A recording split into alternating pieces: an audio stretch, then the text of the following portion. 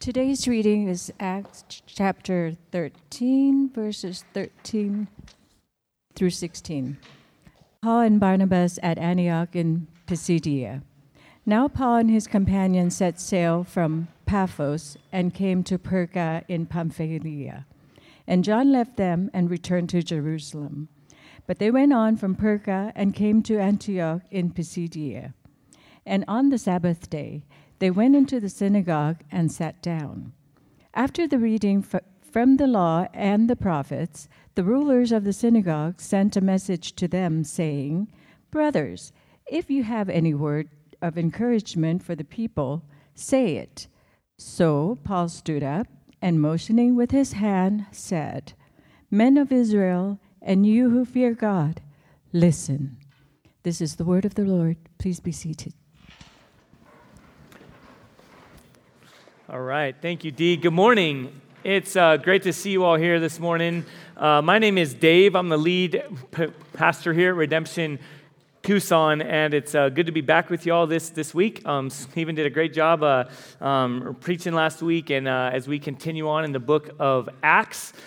Just a heads up, if you're new or you've never heard me preach before, I have a stutter. So there it is. It's an example for you.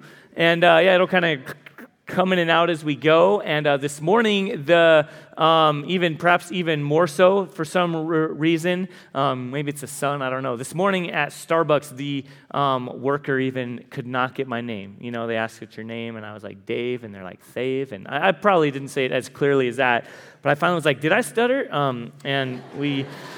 But anyway, welcome, little insight into my world. Sometimes I don't handle it as well, and I know, so I've had to show my driver's license to people. Like, here it is. I should just start making up names, one that's easier to say. I'm going to start doing that. Moses, right? Told you guys. There it is. Moses. Anyway, let's get into our time together in God's Word.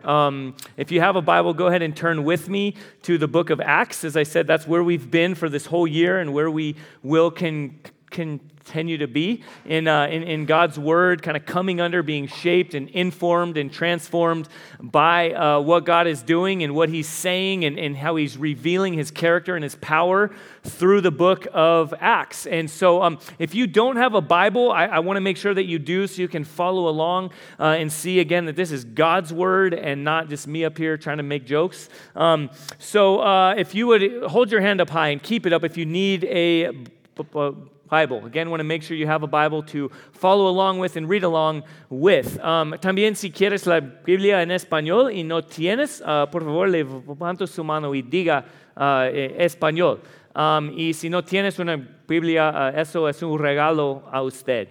Y esta mañana estamos en Hechos capítulo 13. We're in, chapter 13 of Acts. And so just a heads up as we go through Acts, is Acts 13, verses 13 through 52 this morning. What we'll be seeing is that Jesus fulfills, and then Jesus sets free, and Jesus divides. Okay, so that's where we'll be seeing. Even some of those words probably bring certain things to mind, and so we need to press in and see how those are true of what Jesus does in His ministry, the gospel, the good news of Jesus' life, death, resurrection, rule, reign, ascension, authority, and the sending of His Holy Spirit, how these things are true, and then again, Jesus fulfills and sets free and divides. And so that's where we'll be this morning. And, I'm just glad to be here. I want to pray together. We just got to share about what God's doing and how we get to be sent out to Guatemala, which I think is really significant and fun for us as a young church to be getting to participate in God's work throughout the world. And we even had a membership class all day. Yesterday it was actually from 9 to 2, but felt like all day. Amen. Some of you who were there. But it was really good time together. So who says that the summers are slow in Tucson? We get a lot of fun things going on. And again, as we spend our time in Acts, as I want to pray, I think there's a significance that seeing God's work on a global scale and the person and work and authority and ministry of Jesus and how significant that is and how we get to participate and even be recipients of that good news. And so let's pray that God would open our eyes and our hearts to respond in faith to the person and work of Jesus.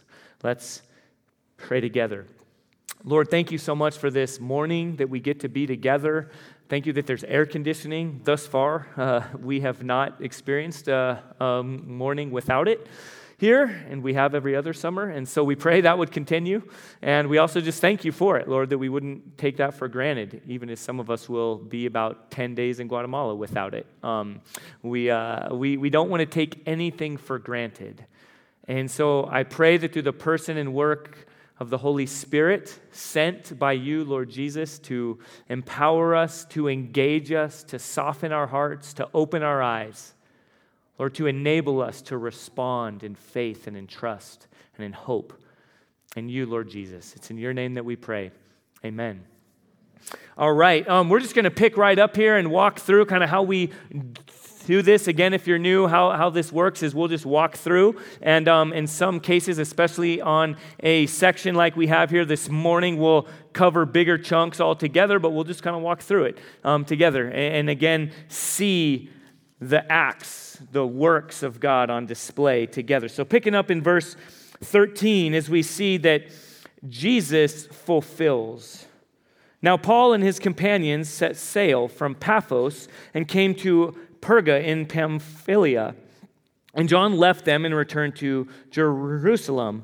But they went from Perga and came to Antioch in Pisidia. So just for those of us that really are tracking with the history of this, which I would encourage us all to do, some are more like, history nerds than others and are like really engaged right now, and you actually read the maps in the back of your Bible, they're right here. Some of them have them and not, and you kind of track where we're at. So we talked a couple weeks ago about Antioch and the significance. It's a world city. Well, this is a different Antioch. Okay, I know, kind of confusing, right? Any people from Texas know Texas has every city in the world.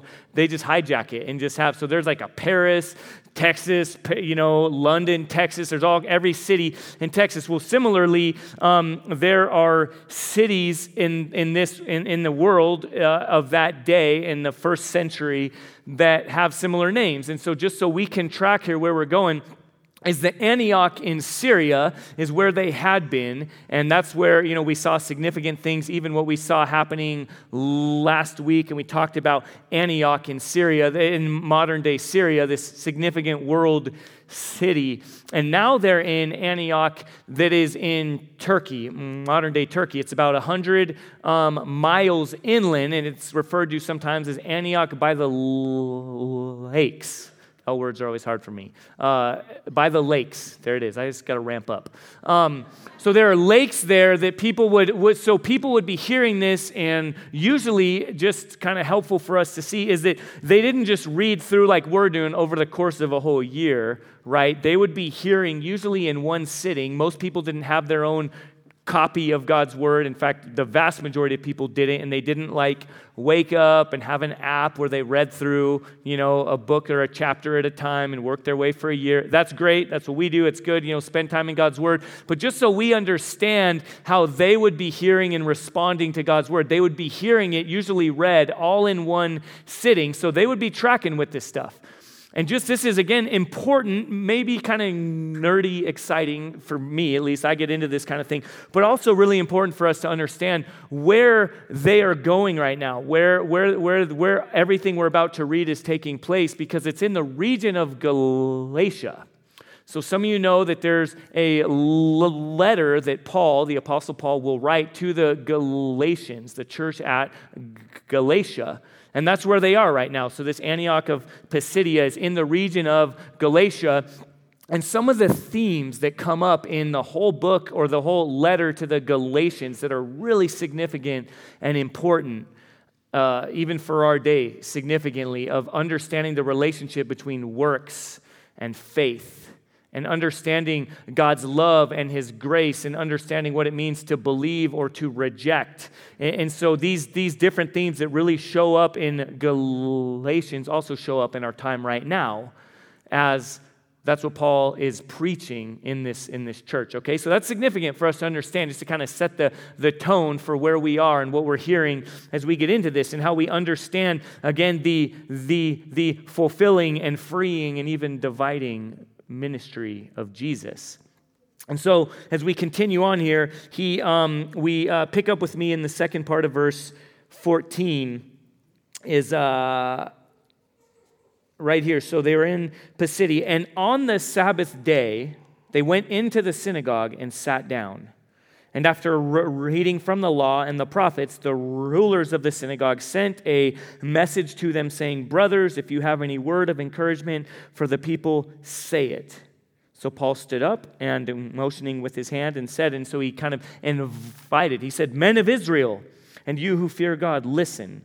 So just kind of from the start, he's talking to a Jewish, like a religious Jewish context, and also a Gentile context who is getting excited about or engaging in the good news of Jesus, the gospel of Jesus, and this was new for them. So he says, right, he goes to the synagogue, and then he stands up and starts to preach.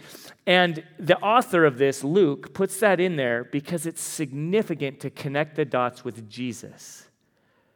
Because remember, a common theme, and we'll see this more and more played out, is that what seems really, really new to these people is actually really, really old. Okay, even in our day, we hear the gospel, we talk about, the church in America, evangelical Christianity, and we assume, that it began in, the mid-1700s, right? When America started and all these things, and that's so wrong and so false. In fact, we even looked at this a couple of weeks ago, that it began in where right now people would not consider to be Christian area, right? Modern-day Syria and Lebanon, and then Israel and Turkey, and these places is where the birthplace of the church, of Christianity, of following Jesus, and then it went from there to the ends of the earth, even to crazy old Tucson, right? Thousands of years later. And so this is a common theme, even when Stephen was judged and then put to death, and then when Peter was put on trial, the language is used to connect the dots. Oh, Jesus' ministry looked like that. Jesus was tried like that. Jesus was accused of these same things. And in this case, when Jesus went to a new town, he went first to the synagogues, the place where the Jewish people, the people that God had called and set apart to be a light to the nations, not to be just a special people that he just kind of took care of over here, but that he had a mission to fill his good news throughout the entire world, and that he called and identified a specific people, Israel, the Jewish people, to be that conduit of his mission, of his grace. And so, similarly, Paul, like Jesus, goes first to the synagogues, okay? Are you tracking with me in this? And it's significant, again, because, how many of us in our everyday reading think of that? Think of the fact that Jesus is the fulfillment of all of God's promises. And then now in our day, in 2017, continuing, Jesus is the fulfillment of all of God's promises from the very beginning of time, even from Genesis chapter 3, the first gospel, the first mention of the good news, Jesus fulfills, and how that informs now our trusting in God, honoring his promises. In fact, author and pastor John Piper says this. There's a helpful quote that I think kind of sets this into motion for us to understand. Here's what he says. To understand who Jesus Christ really is, we need to remember that he is not like a rabbit out of the hat with no warning. He didn't just pop up in history with no meaning. Instead, he is like a treasure chest of gold at the end of a centuries-long treasure hunt with lots and lots of clues along the way. So again, that's what's going on here, and that's what these people, these initial recipients of the gospel here in this city in modern-day Turkey, would be hearing these things and would be thinking, unlike us, new wasn't good, right? Like, new's not it's new, I gotta be on the cutting edge. They didn't trust stuff that was new. And perhaps that's true for some of us as well here today, right? It had to be old and proven, right? It had to be fulfilling something. And so there's an intentionality here to show, no, this isn't new, this isn't cutting edge, this isn't third wave. I don't know what fourth wave coffee is going to look like, right? Like, yeah, first wave, second wave, third wave. I don't know what's coming. You guys, some of you guys in here already know what it is, so enlighten the rest of us, right? And we're always looking, what's new? Well, no, this is showing, listen, this is old school, okay? This is OG. This is from the very beginning. God had a plan, and he made it abundantly clear, and he set clues throughout the entire time. And Jesus is the fulfillment of all of it. God made promises. God is trustworthy. God's character. God is acting, right? The acts here. The acts of God. And you can connect those dots and you can see that Jesus is the fulfillment of every one of God's promises. Some have even said this, that every question finds its yes in Jesus. And that's so true throughout the scriptures. And so you see that here as you walk through. Jesus fulfills. Okay, so not just in the trite, like, I need to be fulfilled. I'm kind of wondering what my fulfillment is, and more on an individual, personal level. Though that's true, but, okay, hear me, look at me. Is that not less profound if it's just individual and personal? But if you see that Jesus fulfills not only on an individual level, but because he fulfills thousands of years of promises of Almighty God, finding their meaning in the work, the person and work, the life, death on a cross, and victorious resurrection from the grave of Jesus. And that now, 2,000 years ago, informs us today that God fulfills his promises in and through Jesus. Amen? And Jesus also sets free.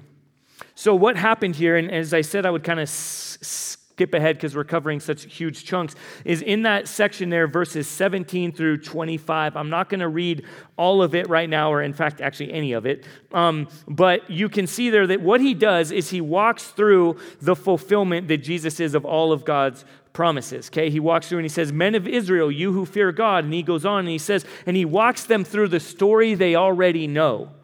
All right?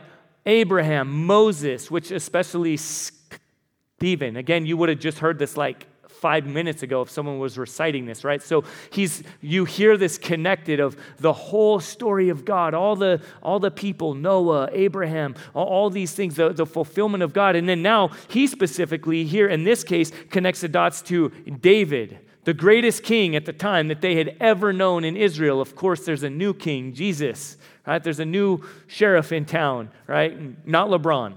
Some of you guys who follow sports, I don't know. Man, I'm all alone here. Too many hipsters. Guys, ESPN, go there, learn. No, it's cool. You don't have to. It's my deal. It's my issues.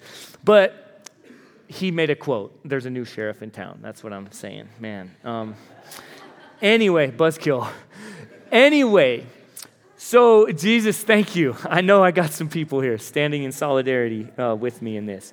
So Jesus is, the main point here is, no, there's a newer, truer, better king than even David. And so he connects the dots there in this whole section of showing the promises made to David are fulfilled in the kingdom of Jesus, in the rule and reign of Jesus, in the throne of Jesus. And then picking up here in verse 26 now, he switches gears and he connects the dots. Everything I've just said about the fulfillment of God's story is leading up to Jesus. And now he walks through the implications of that, like many of us probably here today. We hear this stuff and we tend to process it like a history lesson, right? Oh, that's cool. Okay, that's interesting. Oh, I like seeing how, the fulfillment of all these prophecies come and stuff. But what does it mean for you and for me and for us? What are the real life implications? Because they're there. Let me tell you, it's not ever just something out there that's interesting in the books. God is on the move. God is working. God is present. God is among us. Emmanuel, God with us, is Jesus. He has come present. He is incarnated, taken on flesh. Con carne is really the idea that comes to mind here. So he's with us. So we've got to deal with him. And that's what Paul now does in verse 26. He says, "Brothers, sons of the family of Abraham, and those among you who fear God. And he's repeating that. And he says brothers because he wants to remind the people, similarly to what we need to be reminded of. He's about to bring some really, really, really good news, but he's about to bring some really hard stuff too. Okay, he's about to bring us to a point of what are you going to do with Jesus? How are you going to respond? And so even this use of the word brothers is reminding, listen, I know I'm saying some hard things right now, and I pray that is always our posture here as well, that we're told that the cross of Jesus will be a stumbling block, foolish to some and offensive to others. And so that's true, and yet even here you see even Paul, who's a fiery person, probably short too, okay, so I get it. Got a little Napoleon complex as well, and he's fiery, but even still he wants to remind, listen, I'm for you. I too am a child of Abraham. Okay, he's Jewish as well, and he's reminding them, I'm about to say some hard things right now, but I want to remind you that I'm with you and I'm for you. And so he says these things, brothers, and he goes on in verse 27, for those who live in Jerusalem and their rulers, because they did not recognize him, they didn't understand the utterance of the prophets, which are read every Sabbath, fulfilled them by condemning him. He's saying, listen, he's given a warning. Other Jewish people, specifically those in Jerusalem, they heard this stuff, they heard this good news, and they scoffed, they mocked, they turned away. He says, I don't want that for you. Jesus isn't just an interesting figure, which they were okay with, and we'll see that in a moment, if that's all he was. But no, Jesus is calling. He's calling you to trust in him. As we look ahead here to verse 38, it kind of summarizes the significance of this message, this gospel message, this good news, this real life application of Jesus. In verse 38, let it be known to you, therefore, brothers, that through this man, Jesus, forgiveness of sins is proclaimed to you. And by him, everyone who believes is freed, set free, and we'll get back there to that word, from everything from which you could not be freed by the law of Moses. Let me read that again. Let it be known to you, therefore, brothers, that through this man, Jesus, forgiveness of sins is proclaimed to you, and by him, everyone who believes is freed from everything from which you could not be freed by the law of Moses. In their context, this is everything that you would trust in to set you free. It's not going to work. Okay, we probably, I'm assuming, I know we have at least one here, but we probably don't have too many people that would identify culturally and coming from a religious background of being Jewish. Perhaps some. But so we might hear like the law of Moses and not understand as much. That was so significant because the entire hope of relationship with God and set free in every way of life came back to their identity of adhering to the law of Moses. And now Paul's saying, listen, I know that you've put your hope there. And God had a purpose and a plan in that. But it all leads up to what you do with this Jesus who I'm talking about you right now. And through him and him alone can you be set free. That word free right there, some of you maybe even have a note in like a little footnote, and you can go down there and see that where it's used right there in those two places, to be set free is to be justified, okay, to be acquitted.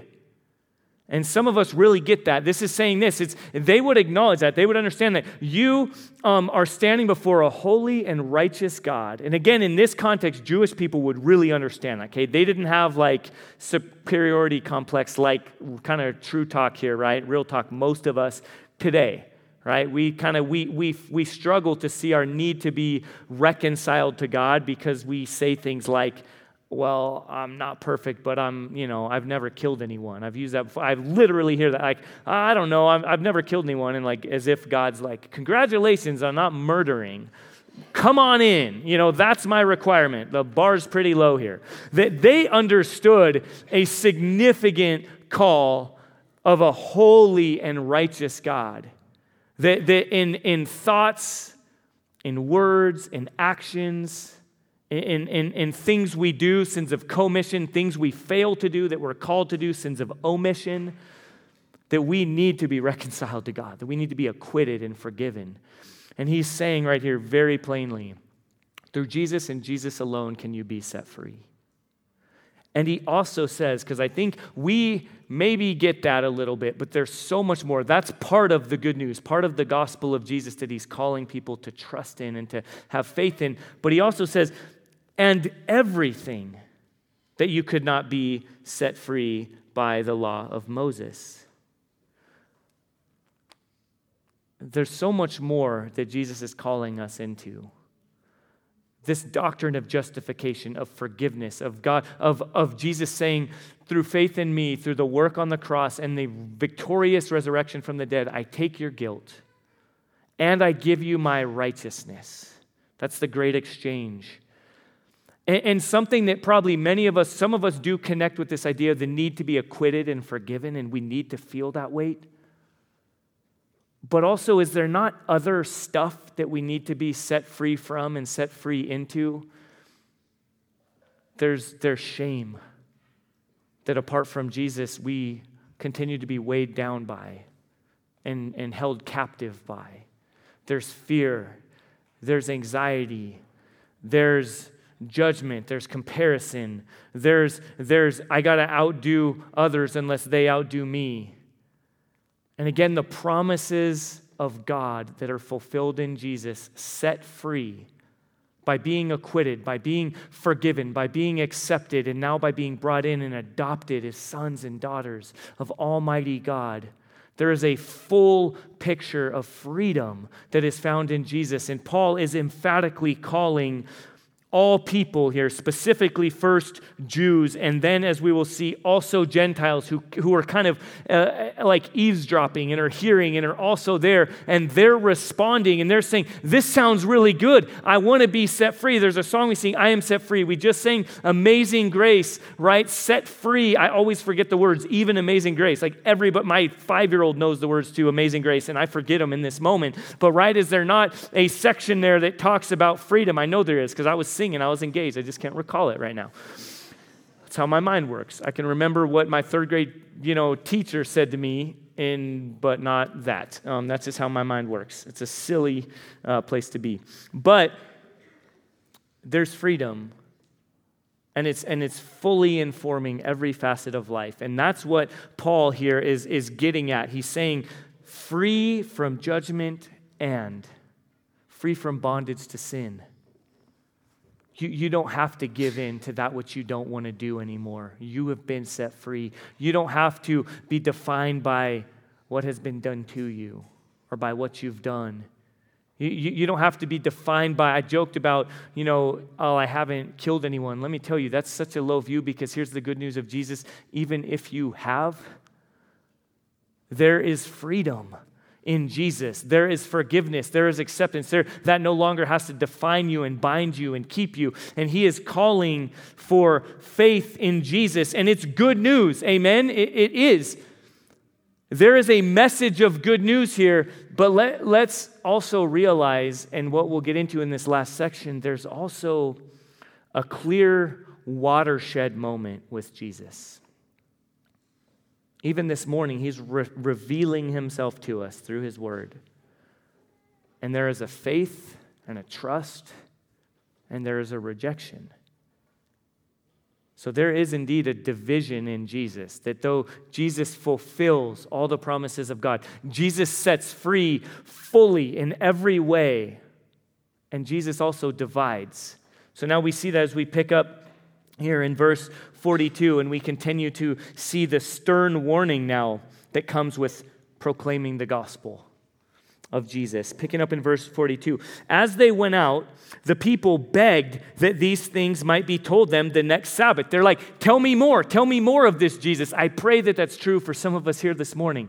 Okay, you don't have to get it all. You don't have to whoa, you've already heard it once. Now what are you going to do, right? We don't know. God is revealing himself in all kinds of different ways. That's the joy of getting to share his good news. We don't know what God is doing, how he is revealing himself to you even now. And perhaps you're saying, leaning in, tell me more. And that's what's happening here. And it's such an incredible picture of how God works in these mysterious and profound and amazing ways.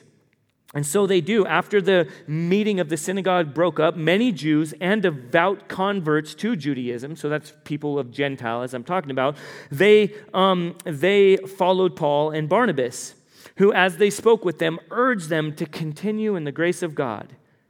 Verse 44, the next Sabbath, almost the whole city gathered to hear the word of the Lord. Word spread. Okay, there's exciting stuff. There's an incredible revival going on. But when the Jews saw the crowds, so first they're like, oh, this is cool. All right, tell us more. We're intrigued, right? We want to know more about this stuff. We're kind of historians. We're intrigued by this Jesus as long as he doesn't get too close, as long as he doesn't mess with what we've got going on. But he does. He always does.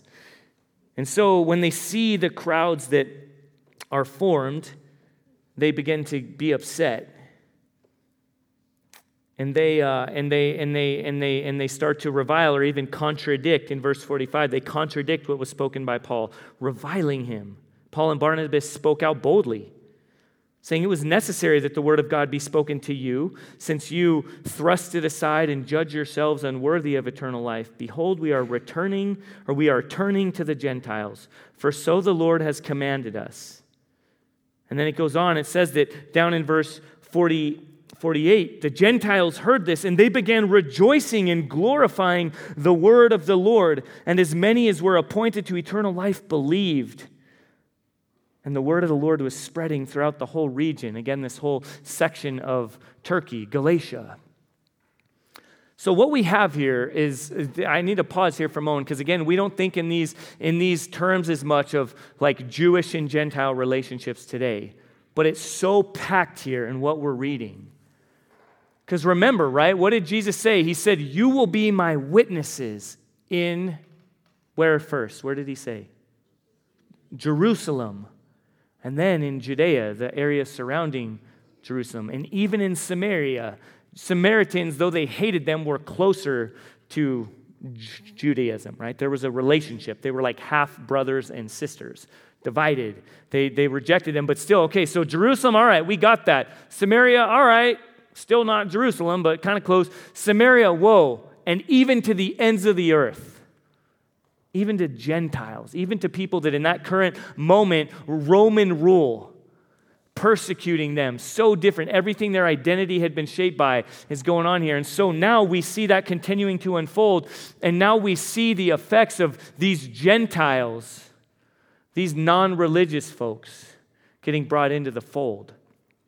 Okay, in our day, let's do some work and think about how that would work for us. I don't know what your definition is of a good, well-rounded Christian person. But my guess is there are certain people that don't fit into that fold that probably even includes not just faith in Jesus, but some other things. As I even mentioned, right, someone who's killed someone who's committed what is our version of the worst crime imaginable. We all have different versions of that. And then for some of us, it gets even tighter, and you have to vote a certain way. You have to have certain bumper stickers on your car. You have to affiliate a certain way, and we kind of build this whole picture of, yeah, well, not them.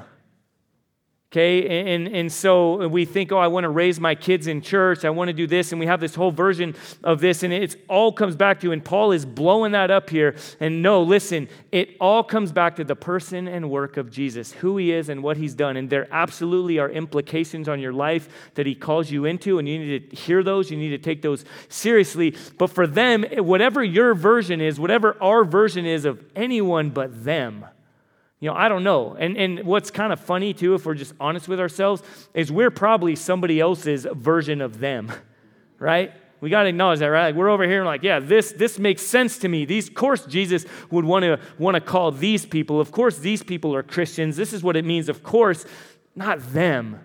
And then we start to see, whoa, even they are, because I don't get it. I don't like how they vote. I don't like how they look. I don't like how they dress. I don't like this. I don't like that. I've even heard people talk about, start to change when someone wears their hat backward.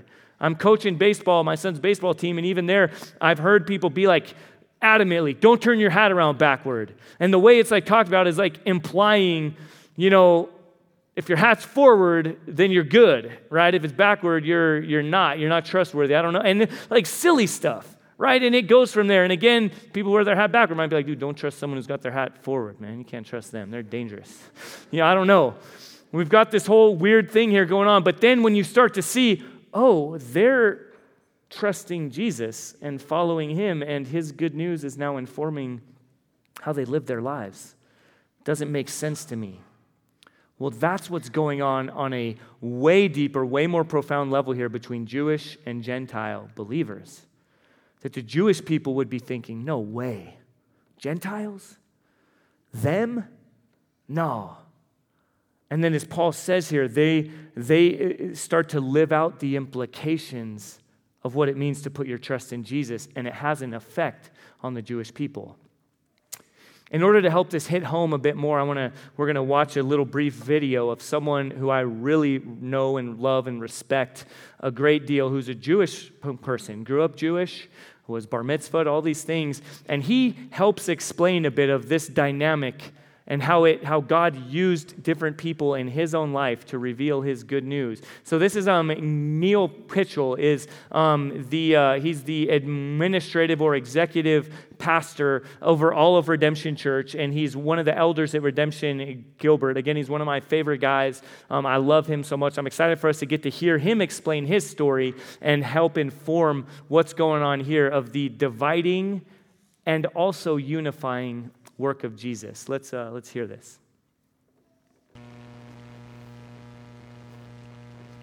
Paul tells us that the reason that the Gentiles were to make the Jews jealous is maybe, just maybe, if they're jealous of what the Gentiles have, that they would turn back to God and receive the grace that he offers independent of the law. That means that we as Christians should be such light. We should have such life, such joy, such love for God and for others that whenever we come in contact with a Jew, they'd say, how come we don't have what they have? How come they have joy in their hearts and love despite their circumstances? Now, we have to admit, the church has a pretty shameful history in making the Jews jealous. But that was Paul's intent. That was Paul telling us that God's intention was for the Gentiles to be such light that when Jews come in contact with them, they would be jealous of what they had. That's what happened to me.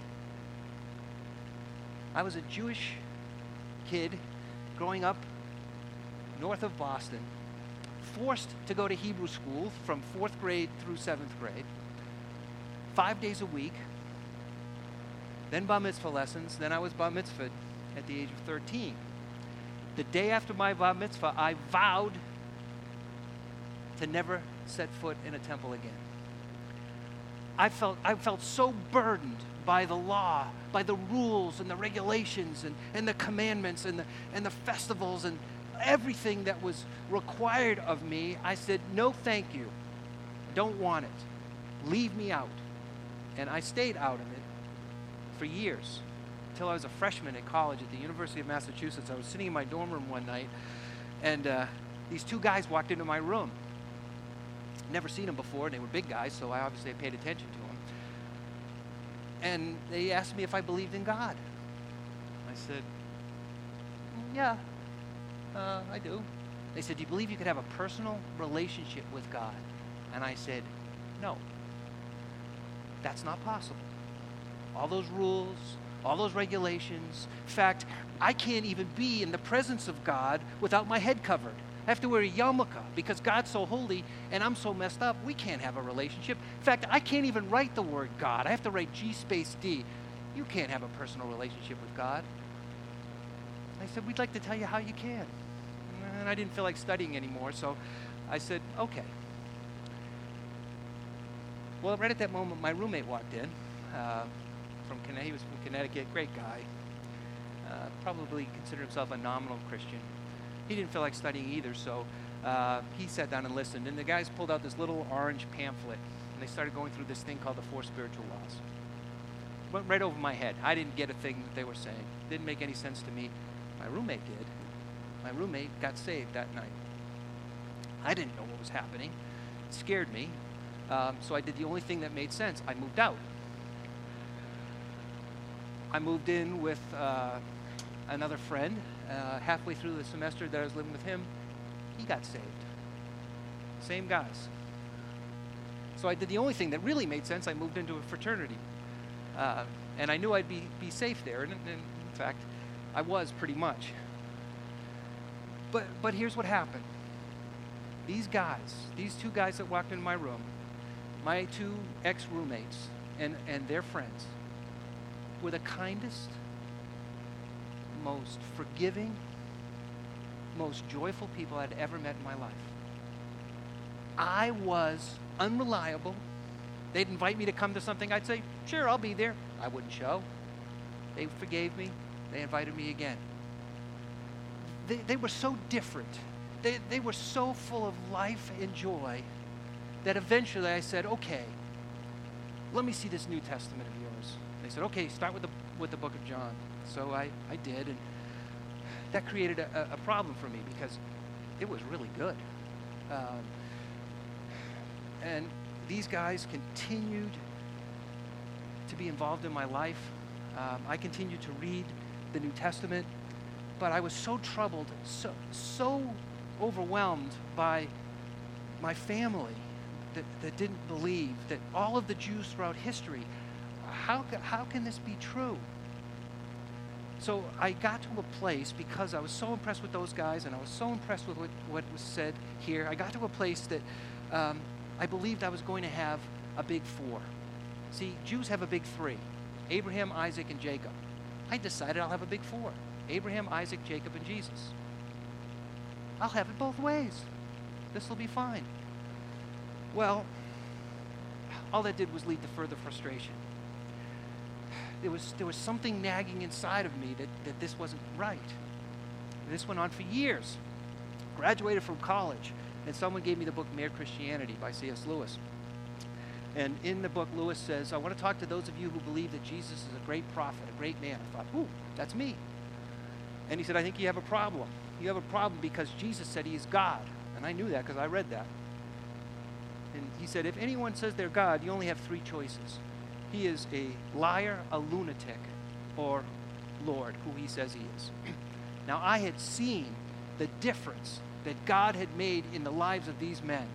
They were like nothing I had ever seen before. There was no way that these men who had committed their lives to Jesus committed their lives to a lunatic or to a liar. And I didn't understand it completely. I didn't know why Jews throughout history didn't believe. But because of the grace of God and because of the lives of these men, I prayed that God would open my eyes to see the truth of who he is. And because of God's grace and because of those men, I'm standing right here in front of you, a Jewish kid from Peabody, Massachusetts, preaching the gospel.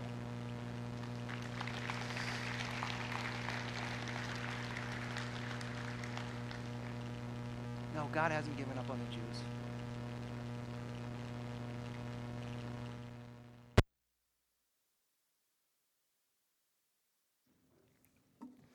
I love, I'm standing right here, a Jewish kid from Peabody, Massachusetts. I didn't know what that is, or where that is. But, I love that. I wanted to expose you to Neil. I love him, humble, really incredibly impactful guy.